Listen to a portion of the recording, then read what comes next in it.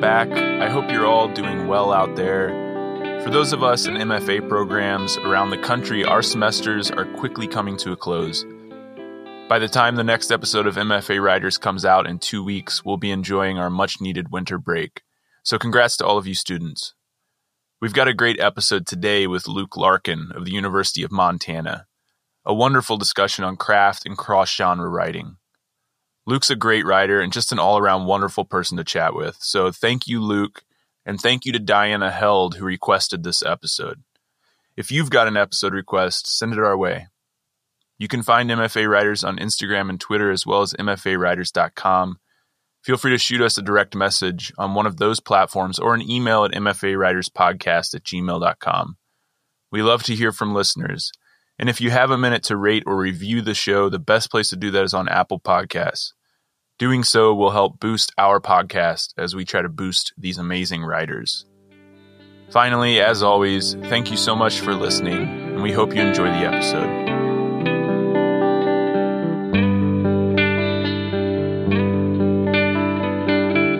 Welcome to MFA Writers, the podcast where we talk to creative writing MFA students about their program, their process, and a piece they're working on.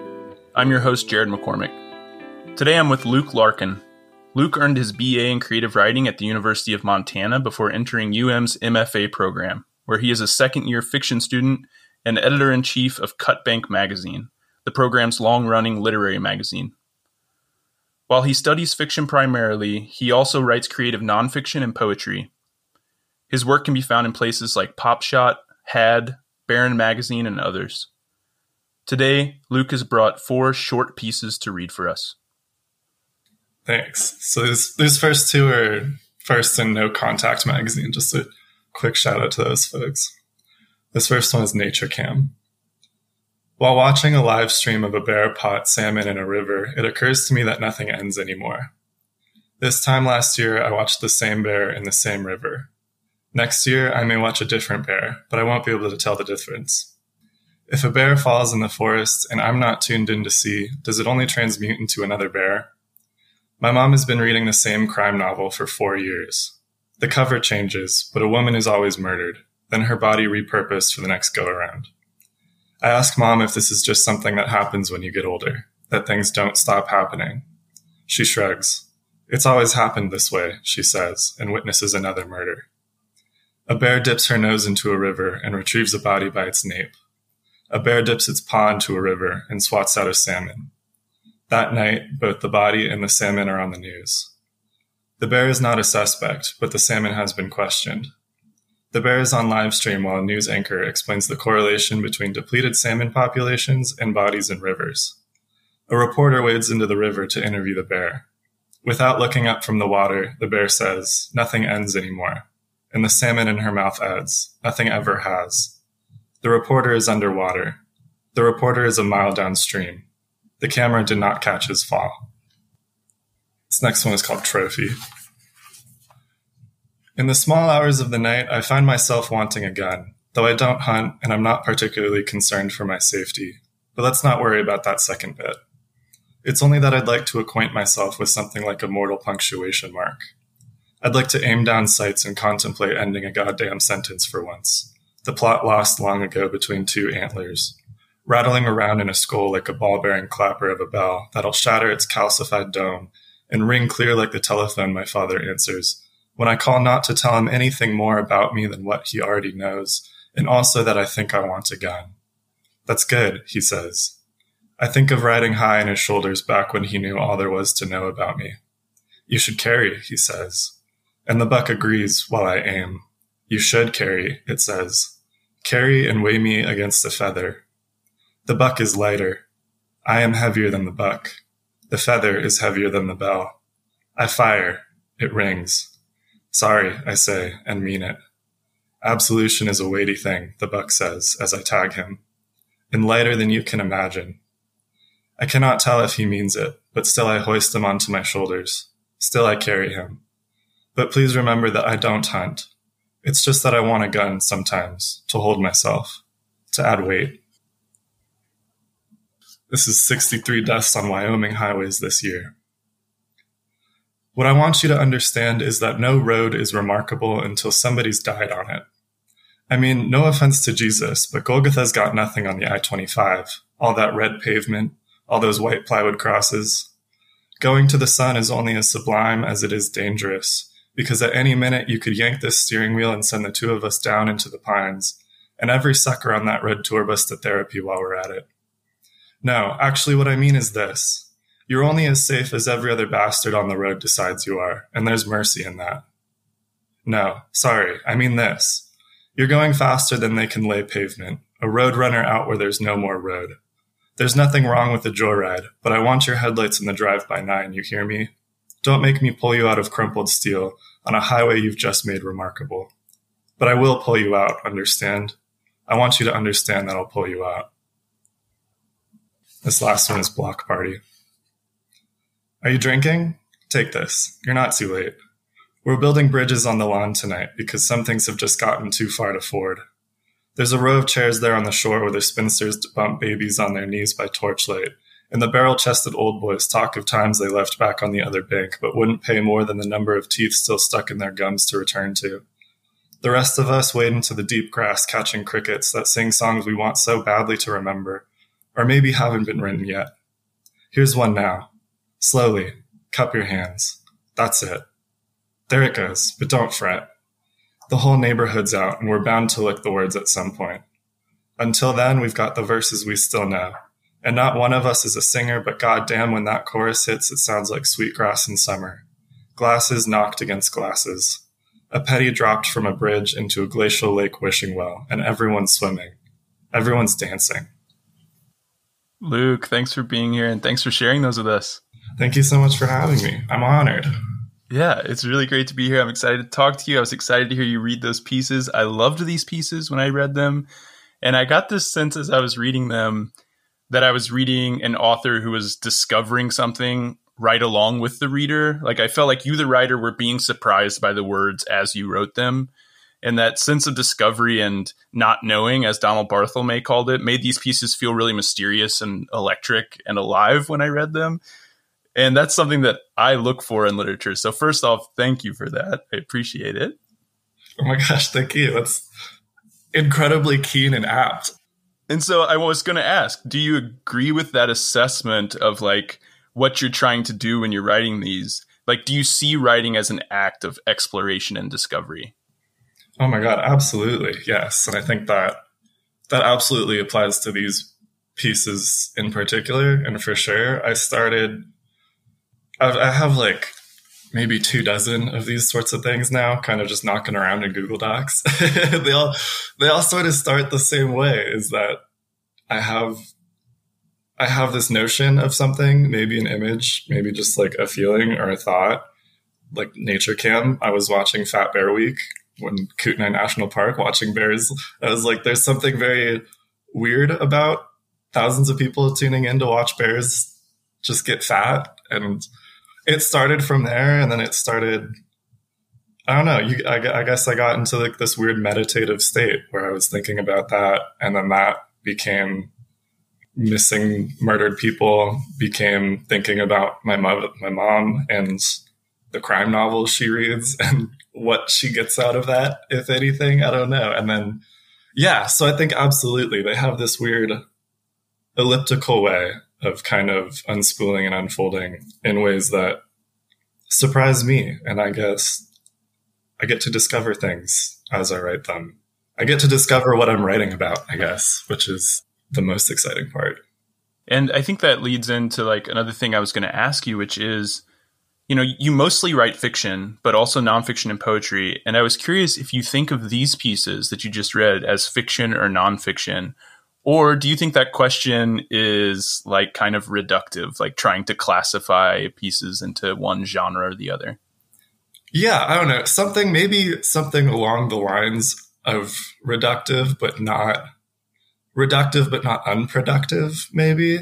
Where these actually started in a poetry workshop. And so I guess technically I set out to write prose poems, and instead I wrote weird, maybe they're prose poems, maybe they're weird nonfiction bits, maybe they're weird fiction bits. But yeah, I think to me, I guess I'm not really concerned with whether or not I'm writing fiction or nonfiction when I write these.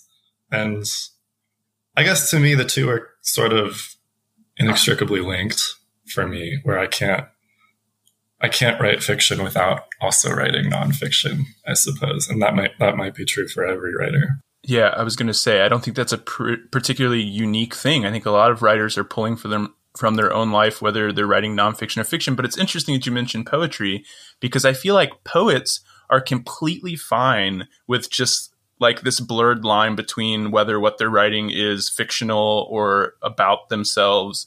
But why do prose writers feel the need to classify it as one thing or the other? I don't know. Oh my God. Yeah. I don't know either.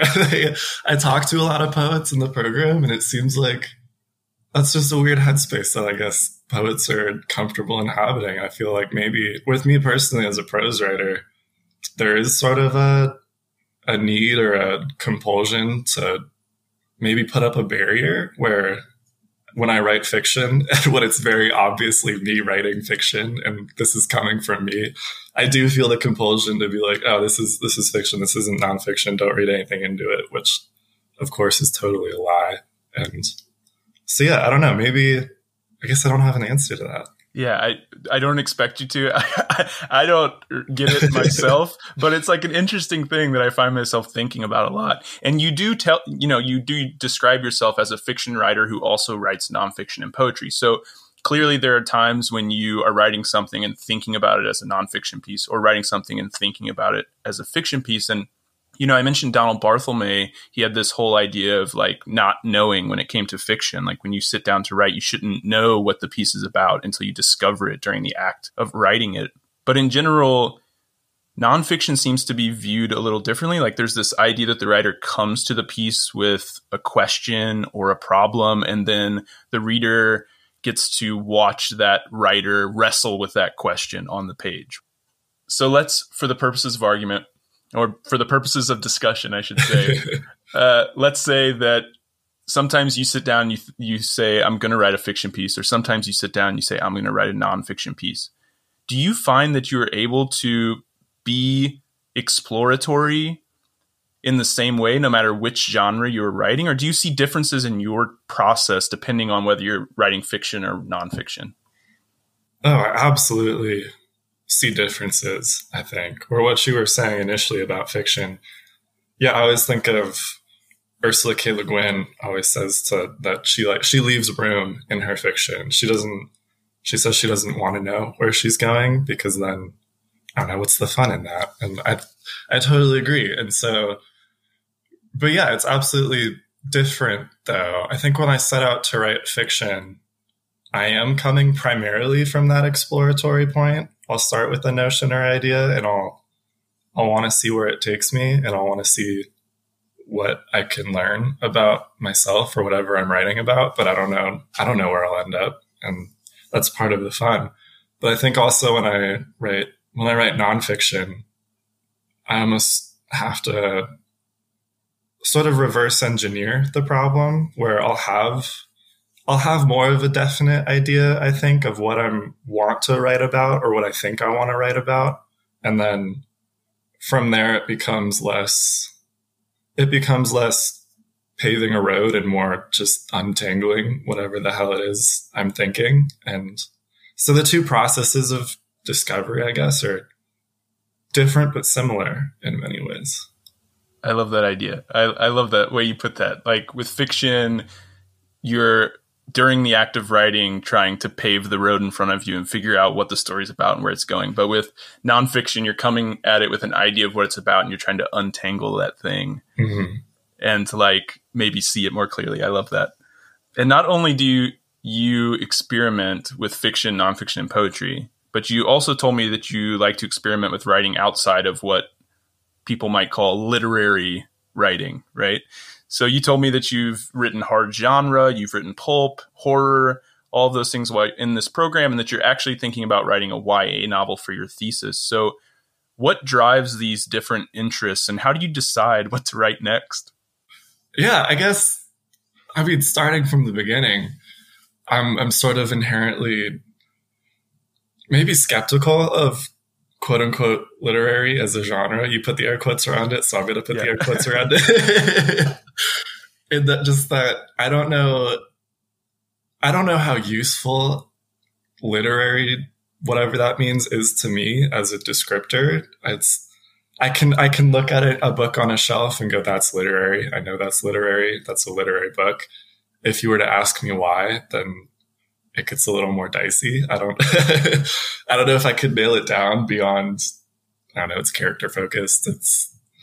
But then, yeah, you have genre that is also literary. And so, yeah, to me, it's less about writing. It's less about being concerned about whether or not I'm writing literary or genre fiction, and more about just asking what either of those labels can do for me. Where I'm interested in genre fiction because it gives me sort of, it's like buying Lego sets, I guess. You get the Western Lego set, you get the romance Lego set, and it all comes prepackaged with a bunch of pieces and parts that are, you can decide how you want to build it, and it gives you a lexicon and a language, I guess, to tell a story, which is, to me, maybe more interesting than whatever happens when you write literary fiction. I don't know what happens when you write literary fiction. It mystifies me.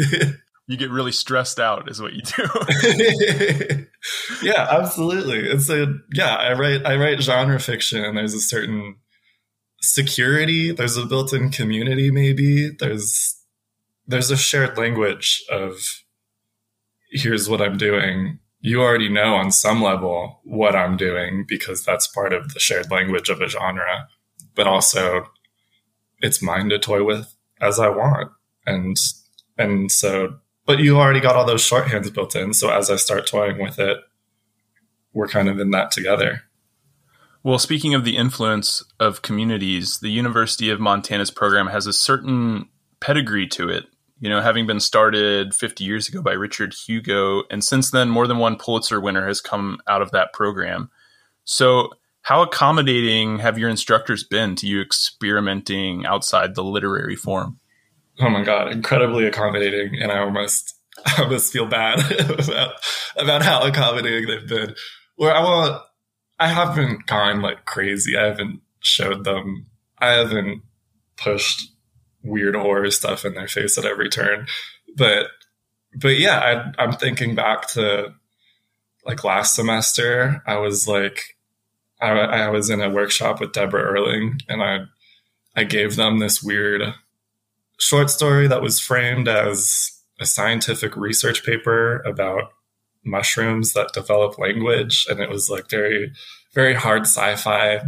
And then it turned into something else. And yeah, Deborah and the whole class were incredibly enthusiastic and totally on board with it. And then from there, that was sort of just my ticket to start goofing off, I guess. I don't know. Yeah, you're absolutely right. I think there is a certain pedigree here, but that hasn't discouraged me from getting a little pulpy with it, writing Westerns or romances or whatnot.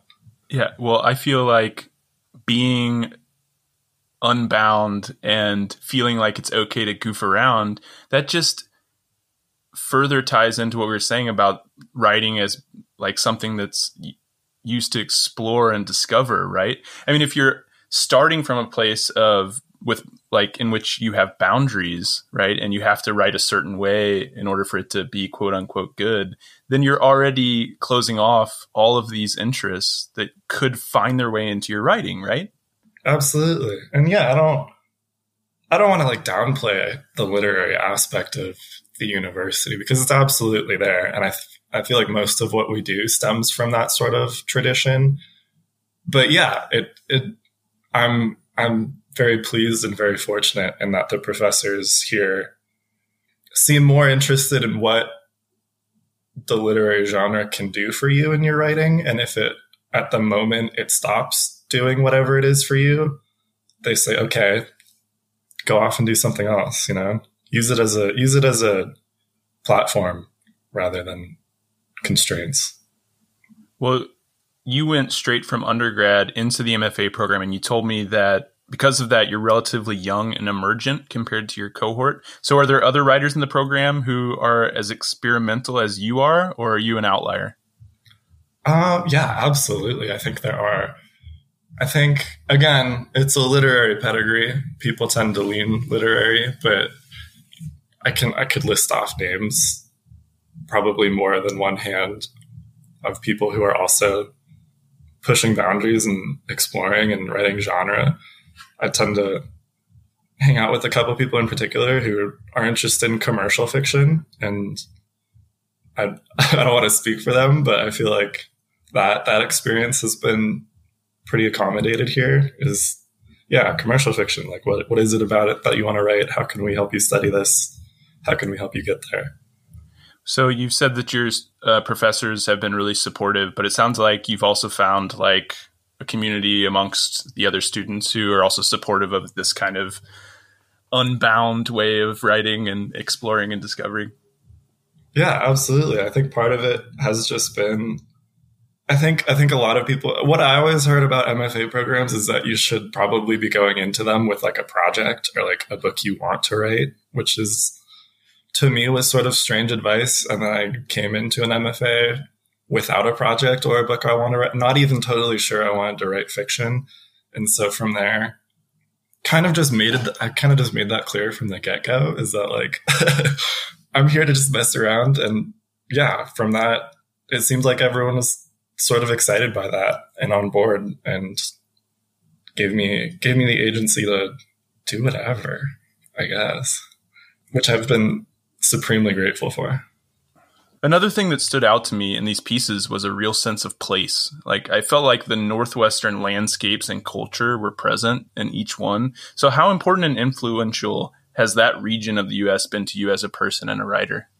Oh, overwhelmingly so. I grew up primarily in Denver, and so right at the edge of the Rockies, but then I would spend most every summer with my grandparents up here in Montana and Columbia Falls. And so I have that sort of weird dual geographic citizenship where on the one hand, I'm very sort of ingrained in like suburbia in the city. And on the other hand, I know the other side of it. I know what it's like to live in the Rocky Mountains and the wilderness, and I don't know, I don't want to say wrangle with the landscape. I'm no outdoorsman, but but it's a scene that absolutely, it looms wherever you are here in the Rocky Mountain corridor. You know, and you can always look to the west and see the Rockies, or maybe you're in the heart of the Rockies. And so, yeah, the landscape kind of has a way of either inserting itself into your narrative, whether you want it there or not, or being very noticeably and painfully absent from your narrative. And so as a writer who grew up around here, it's something that always sort of manifests, for better or worse, is like the Rockies, the woods, the wildlife. And also, yeah, coming from a weird literary tradition of Missoula and Montana in general, there's always this sort of discourse or dialogue between writers both living and dead. I think of, anytime I write about place, I think of that triplet of poems by, oh man, who was it? It's like James Welch, Richard Hugo, and some other guy about, it's like The Only Bar in Dixon, and they wax poetic about The Only Bar in Dixon. It was published in the New Yorker and everything. And then in my undergrad, I encountered a Montana poet, Heather Cahoon, who has a sort of a poem in response to that from a more native perspective, where she starts like, Dixon wasn't always known for its only bar. And she goes on, before that, it was like the place where you would gather plums. And so I think that, to make a long story short, that kind of discourse is sort of the microcosm of just the discussions that happen up here around land usage, around sovereignty. And so you're always going to be talking about land, I think, in any story, whether you're in the Rockies or not. But being here and having that scene so loudly played out and so apparent, it makes your discussions of land a little more I guess, thoughtful or careful, and which is something I'm supremely grateful for. I think that's a indispensable aspect of it. And then you also told me that you had the particular but not unique experience of being a queer person raised Catholic, and that experience informs much of what you write. So I have to ask, in what ways do you see that experience showing up in your writing? Oh, yeah, absolutely. I mean, from a formative experience, I was just listening to one of my cohort at a reading over Zoom last night, and she was a religious studies major, and she said that the whole Catholic religious Jewish tradition is it's a tradition of storytelling, which I think is absolutely true. You know, as a young Catholic kid, you sit in mass once or twice a week, God forbid, bored out of your mind, and you're listening, and the only thing you have to grasp onto are like the first, second, and gospel readings. And so, yeah, it instills in you, I guess, an appreciation for storytelling, if not storytelling as like a method of survival. How do you see it showing up in your writing? Yeah, as a queer person raised Catholic, it's sort of that weird dichotomy of clinging to these stories because they're more or less what raised me, the Bible stories, and then also trying to find a place within them. I feel like most Catholic people raised Catholic carry with them that ever lingering sense of guilt and just struggling with it. And so it's not something that I'm ready to totally give up altogether. And so in lieu of giving it up and abandoning it, I've opted to sort of, try to orient myself within that tradition, in a tradition that isn't necessarily welcoming of me, I guess, which is probably a little masochistic, but whatever. But I imagine a wellspring for inspiration and sitting down in front of the blank page and just trying to untangle that, as we said earlier, right? Absolutely. And in many ways, it's a salvage mission. However many years of my life, most of my life was spent in this environment, learning these things that don't gel with the person I am and the person I'm becoming, but I don't want to cut them off altogether. What can I take from it? What can I salvage, I guess? Yeah. Well, I often refer to myself as a recovering Catholic, so I completely understand everything you're talking about. So you studied creative writing as an undergrad before doing the MFA. How old were you when you started writing? Like back growing up, going to mass, were you listening to those stories and going home and writing your own stories? Like, at what point did you know that this was something you wanted to pursue? Oh man, not at all. I've always been an avid reader. That was just something instilled in me at an early age, but I think I didn't really want to write seriously until probably my sophomore year of undergrad, where I was actually I was a marine biology major my freshman year in Hawaii. And then, I guess I sort of missed that literary discourse community or whatever. And I was sort of incredibly lonely, had island fever, wasn't sure what I was doing, failing calculus. So I sort of on a whim, I wrote this weird little short story, and then I was like, that's something maybe. And I sent it off to one single magazine that I knew, Firewords, and they picked it up, and I was like, well, holy shit, maybe I can do this. Maybe I can make something of this. And so, they sent me the acceptance email, and the same day I changed my major to English. And then the next year I transferred to the University of Montana. And so, it's relatively recent development, though I think I've probably had it in me for a while. Yeah. I love that. I love that story. And so then you transferred to the University of Montana. You focused on creative writing while you were there. And then when you graduated, you entered the MFA program, which is a 2-year program that, according to the website, offers long winters, brilliant peers, a diverse and engaged faculty, excellent funding, and community that lasts long after the program ends. And I want to go back and break down each one of those things that the website claims and hear what you have to say. But first, I want to hear about this poetry class that you took, because you said you took a poetry workshop and it completely changed your writing. So can you tell us about that class and why it was so influential? Yes, absolutely. That was Prosody with Katja Kuipers, for all you listeners out there. Katja is an incredible poet. She's an incredibly patient person. It was a class of mostly poets, but then a bunch of prose writers too. And so she had to sort of, she handled it wonderfully and gracefully, getting us prose writers involved. But yeah, I guess throughout the course of that class, I just became more acutely aware of writing on sort of a micro scale. On if I said before that fiction is paving a road forward, then I think this prosody class sort of made me think about every individual brick that I'm laying down and why I'm laying it down and how it works with all the other bricks that I've laid down before. And then maybe instead of just paving a road, getting from point A to B, fiction now in my mind is more of a sum of the parts, I guess. It's not something to be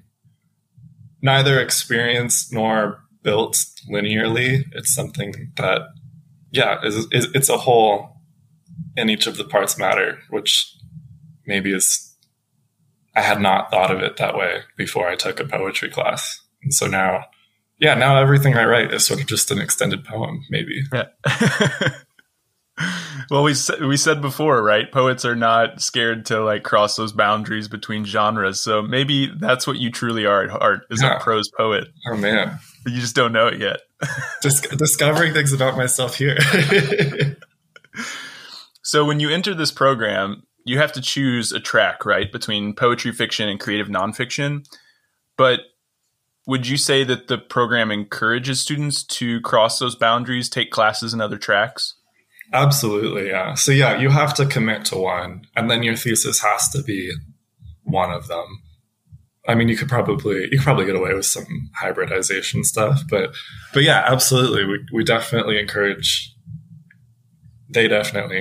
cross-pollination, I guess, where multiple professors, if not all of my professors, have expressed the idea that you're not nearly as good as you think you are in any particular genre until you've experienced and tried the other genres, where they each have something to offer to the rest, and you're incomplete if you haven't at least tried. Which is, I think that's a fabulous ethos and something that they definitely encourage in our class taking. And so, what's the sentiment among the students? Like, are other students having the same experience as you, where they're taking classes in other genres and coming out of it with a new outlook, you think? Yeah, I would hope so. From what of course, I'm in dialogue with them and I talk to them, and it seems like that is the general outlook. I mean, yeah, I feel like I came out of that prosody poetry class entirely new, and I know many of my prose writers feel the same about it. If not entirely new, then definitely having learned something. And yeah, it's not something that you're forced to do if you don't want to. If you want to stick to just fiction, the classes are there, and nobody's holding your feet to the fire if you really truly don't want to do it. All right, so let's go back to that list of attributes it's on the front page of the MFA program website. Long winters, brilliant peers, a diverse and engaged faculty, excellent funding, and community that lasts long after the program ends. So we've talked a bit already about your brilliant peers. Would you say that there's a strong sense of community amongst those peers? Have you been able to foster relationships that you think will outlast the program? Yes, absolutely. I think it has been, we were slow to start, and it has been somewhat difficult given the circumstances of it. But yeah, we were already sort of familiar and good-natured to each other within the first year. And then this past summer, as the weather lightened up and as more opportunities to just gather and be outside opened up, it's been like, yeah, everyone's sort of playing catch up. We're getting good to know each other, and we're getting to know a year's worth of each other in a very short amount of time. But even before that, we were already pretty chummy, I'd say. And so, yeah, I think it's an accepting program, and it's a open and friendly program, I would say. And so as things have kind of opened up a bit more, are people within the cohort like spending time with each other outside of classes, like going to events around town, anything like that? Yes, absolutely. And that's kind of part of the beauty of Missoula is that it's absolutely accommodating to that sort of thing. And so, yeah, we have second win readings that feature second years. We have an infinite number of hikes and lakes and outdoor activities outside. And so all summer we've been connecting and gathering and floating the river through town. And yeah. When you described Missoula to me in your email, it just made me incredibly jealous. And now I'm getting jealous all over again because that sounds amazing. All right. So we've also talked about the faculty a bit already, but would you agree that there is a strong level of diversity in the faculty? Yeah, I think they're an incredibly diverse array of perspectives and traditions. And actually, yeah, I think I would come down on the side that it is diverse. It is Montana. It is predominantly white, Caucasian, straight. But for the area, for the program, for what we're doing, I would say that I've been entirely satisfied with how diverse it is. We have Boris, who is a nonfiction fiction Russian immigrant, family of Russian immigrants, who's great. Sean Hill is a brilliant poet who writes about race and family and a ton of other things. Keisha is a queer poet. I don't want to say queer poet. She's a poet who is queer and also writes about queer things.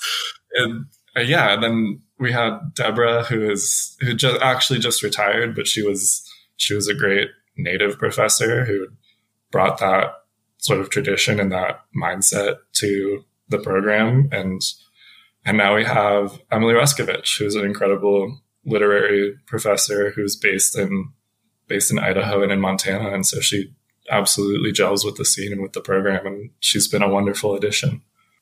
Well, that sounds great. And I hope I did justice to each of those people. I don't mean to essentialize. Yeah, fair. That's who's here. Yeah. And then it says that the faculty is engaged. So have you felt like you've been engaged with the faculty? They're available to you inside and outside of class? Like you've had some good mentorship? Oh my gosh, absolutely. Yes. Each of them does their absolute damnedest to make themselves available to any of us. I don't want to speak for Keisha, but I'm totally confident in my ability to email her right now and ask for a meeting, and she'd do her best to set one up ASAP. I know plenty of people have met with Keisha while like hiking and whatnot, which is great. But yeah, they're incredibly enthusiastic, incredibly accommodating, and they want to do their best by you, I think is the best way to put it, whatever that means to each of them. Right. And then also, according to the website, each student receives a 1-year one-on-one mentorship with a faculty member that results in the thesis. So have you started that process yet? I have not yet. It's coming up. It is absolutely on the horizon. But, well, yes and no. It's sort of to also add on to my last answer is they're accommodating almost to the point where it's not even their job anymore. Next semester, I'm set up to take a young adult independent study with Erin Saldine, who is not actually a graduate professor. She's an undergraduate professor, but me and another student expressed that we would love to study young adult literature. And she was there. And so we hit her up and she's like, absolutely, I'll do that for you. And so I think that's probably going to be my thesis. And so in a sense, I maybe have started thinking about it at least. but yeah, it is a semester / year-long one-on-one mentorship where they'll guide you through what your thesis is going to look like. You need like 80 pages to present, and they work with you one-on-one to get it done. All right. So the next one is funding. And from what I can tell, the program is partially funded, which means not all students get funding. It seems half of the students maybe receive teaching assistantships, and one student each year gets a fellowship that provides funding without teaching. There also seems to be various other scholarships that provide some support without covering tuition. Do you receive funding at the University of Montana? I do, yes. So I came in with a teaching fellowship. And so I was teaching RIT 101, Writing 101 last semester, all on my lonesome. And that's where I got my stipend from. This semester, I'm of course I'm editor-in-chief of Cutbank, which is where my stipend comes from this semester. And so that is a paid position, and I am funded through that. And yeah, I would say half is probably a fair number. I think maybe I'm trying to think. I wonder if it was more than half when I entered. But yeah, I think half is a fair number. And then, like you said, there are various opportunities to secure money. We have the Truman Capote Scholarship, which is a fully funded position. And then there's also like a number of offshoots from that scholarship where you don't get full funding, but you get a certain sum of money as a Truman Capote Fellowship. And then there's also just a ton of other opportunities through either the program or the university to get your tuition paid, where I know maybe 2 or 3 people are working in the university's writing center right now, which is a university program that accommodates their class schedule and accommodates them as students. And from what I hear, pays pretty fairly. I don't want to, but yeah, I wish there was more funding, but what there is the faculty is intent on trying to get you money in some form and making it work for you. So what's your workload look like, and how much are you getting paid? And do you feel like it's enough money to live comfortably there in Missoula? Yeah. So speaking from last year's experience as a TA, the workload was it was doable. Absolutely. It was interesting because, like I said, you teach a Writing 101 class by yourself. You don't have like a professor there. You're not aiding anybody. You're just teaching the class, which is daunting in many respects. But also Erin Wecker, who is cannot remember her formal title, but she's the person who coordinates all that. And she is, just as anybody else, is exhaustive in her striving to make you comfortable with teaching. And so you get a standard curriculum. You're kind of free to mess with it as you please. It's a respectable, totally manageable amount of work, I would say. And then now, as editor-in-chief of Cutbank, it's a very different and more particular load of work that I'm still sort of figuring out, but making the best of it. And I have no complaints on that end. So I have to ask, because people applying are probably going to want to know, and I couldn't find it on the website. How much are they paying you for a teaching assistantship or the Cutbank position? Yeah, so I'm pretty sure it's a little more than $1,200 a month. We get $600 and then some every 2 weeks, which again, I wish it was more. It's not the most amount of money, but living in Missoula is absolutely livable. Depending on your living situation, we're kind of undergoing a weird housing crisis right now, especially with the pandemic, where everyone is moving to Missoula. And so it can be difficult to find housing. And when you do find housing, it is maybe a little steep. But also the university provides plenty of student housing if that's a route you want to opt for. And so, yeah, in a nutshell, $1,200 plus is not a fabulous amount of money, but I've absolutely made it work, and I have been very comfortable. And I assume that $1,200 is just for the school year, so it's like 9 or 10 months out of the year that you get paid, or is it all year, 12 months?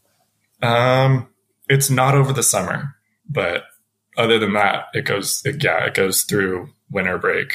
That's pretty typical. And really, like $1,200 a month, I'd say, is probably average for like MFA program funding. So I imagine like living in Missoula, it actually goes further than a lot of places where you might be getting paid $1,200 a month. Okay, so the last one on the list is long winters. So let's talk a little bit more about Missoula. What's it like living there, and just how brutal are these winters? I guess it can be encapsulated by, we had this writer, Kevin Canty, who used to teach at the program, and he always used to say that Missoula summer is the lollipop that you savor all year. And that sure is true because as soon as summer and autumn is over, yeah, we're sort of hunkering down. And the upside of it is that they're long, they're dark, they're not that cold. Actually, Missoula's pretty temperate. I hear a lot of people dreading the winter when they first come here. I lived in Denver first, and then Denver to here, there's almost like no difference. And so they're livable. They're survivable. You'll get through it, I promise. But yeah, it also helps immensely if you're an outdoor person, just because the range and quantity of outdoor activities in Missoula is almost overwhelming. You could go on a new hike every day of the year, I'm sure, and experience something you haven't before. And so, yeah, thankfully I'm a snowboarder. And so as soon as when winter hits, I have something to do. But yeah, I know it has been, they tell you long winters maybe as a little bit of a warning. They are long, they are dark, they are cold, but I'd say there's plenty of community and things to do to get you through it. Also, if you're a winter person, right up your alley. I don't know. Yeah. Maybe that's not a negative for you. I guess some people are. I don't know who they are, but I guess some of them, there are winter people out there, I suppose. It's also just like gorgeous up here. Like even when it's dark and cold, I almost can't complain because we're flanked on all sides by foothills and mountains, and they get their nice sugar coating of snow, and you step outside and you're like, yeah, it's maybe below freezing this week, but it's pretty. Well, you're selling me. I'm going to be one of those migratory people who flocks to Missoula here as soon as I graduate my program, I think. We'd love to have you. All right. So I also want to talk about a couple of publications you're a part of. We've mentioned Cutbank a little bit already. They're the literary magazine of the University of Montana. You are the editor-in-chief. So tell us about that magazine and your experience editing it. Yeah. So Cutbank is, again, the department's long-running graduate literary magazine, instated in, 1973 by Richard Hugo, James Welch, that golden bunch of bros. And we've been running ever since. And so we publish mainly literary fiction, which, as we've already talked about with me, I have an interesting relationship with. So as an editor, I'm not totally married to that. but yeah, it's a total pleasure and a total learning opportunity. And it is run entirely by the graduate students. The faculty has little to no meddling in it. It is what we make of it, for better or worse, often for the better. And it's just a fun time. Every day I read incredible pieces by people who are way out of my league, and I wake up and go, oh my God, I'm put in charge of this. It's absolutely a community thing. I could not do it alone. I'm immensely grateful to be doing it at all. Well, you mentioned it as a learning experience. So what have you learned, like from a writing perspective? Like, has your writing or revising or editing practices changed at all from like this experience with Cutbank? Yes, absolutely. Maybe not in any immediately tangible ways, but just as informing my ethos as a writer and as an editor and as a person who submits to literary magazines, as a literary citizen, I guess. It's been incredibly informative and encouraging, even, where yeah, you get to see the other side of the magazine that you're submitting to. And it's, on one hand, incredibly mystical, on the other hand, incredibly generous and encouraging. And I'm always grateful for the opportunity to just read people's stories and to be the one reading them, if not first, one of the first. And I learned something about writing from every story I read. And finally, there's Unstematic, a lit mag of tiny prose, poetry, and visual art that you describe as your labor of love. So first off, did I pronounce that right? Yes, you got it. So tell us about that project and how it got started. Yeah, so that was sort of started on a whim. Maybe it was a little bit of a joke. I was in undergrad with a couple people who were not necessarily in my program, but who I was friends with. And I don't know, I was toying around with the idea of just a place to publish fiction I like and poetry I like, and as you do when you're starting a literary magazine. And I don't know, we looked to the Ray Bradbury model of starting a literary magazine and filling it with your own writing until somebody catches on and starts reading it. And then, once it did sort of catch on and we got a little bit of a following, it just took off. And so, it's absolutely a labor of love. Does not make a profit ever, as literary magazines rarely do. Yeah. But it's something that I and my two friends sort of run in our free time as just a venue to combine tiny prose and tiny poetry with visual art and see what comes of it. The whole idea was sort of started as like Instamatic, the instant photography thing, and where you would have a photo on one side and then a little note on the other side. And so that's kind of the theme of the whole thing, is photo and a note. So you're choosing pieces of prose or poetry to publish, and then you're pairing those with like visual art that people are also submitting to the magazine? Yes, it's a very serendipitous process we've found where it just sort of happens almost every time that there's always an outstanding piece of poetry or prose, and there's always an outstanding piece of visual art, and they kind of just find each other in our inbox, and we're like, perfect, great. And if we don't have a great pairing, then we commission a pairing from one side or the other. We'll ask an artist to make something, or we'll ask a writer to write something for the other side of it. Before we wrap up, I want to give you the last word. And what I usually ask guests is to tell us one thing they think their program does really well and one thing they think the program could improve on. Oh man, yeah, that double-edged sword. I've already talked about so many things the program does well. It's a great location. It's a great community. It's a great cohort of writers and professors who I have full confidence in, and I'm incredibly grateful to be learning from. Really, location cannot be beat. I'm almost hesitant to say that because Missoula sort of is Montana's best kept secret. But it is what it is. In terms of things we could do better, I'm almost hesitant to say it because it's maybe not the fault of the program itself, but we are sort of limited in the number of professors, and our class offering right now is a little scant because of the pandemic and because COVID and because the university had like this weird hiring freeze for a long time when the pandemic started. And so on one hand, we are a little understaffed at the moment, which you can feel a little bit, but the professors are more than determined to make up for it in their own inexhaustible efforts. And it is something that I do see changing very soon. Well, I mean, it sounds like the professors that are there are giving you lots of time, putting a lot of energy into helping the students that are there. And hopefully that's something that gets better once the budget increases after all this is over. Yes. Knock on wood. Knock on wood.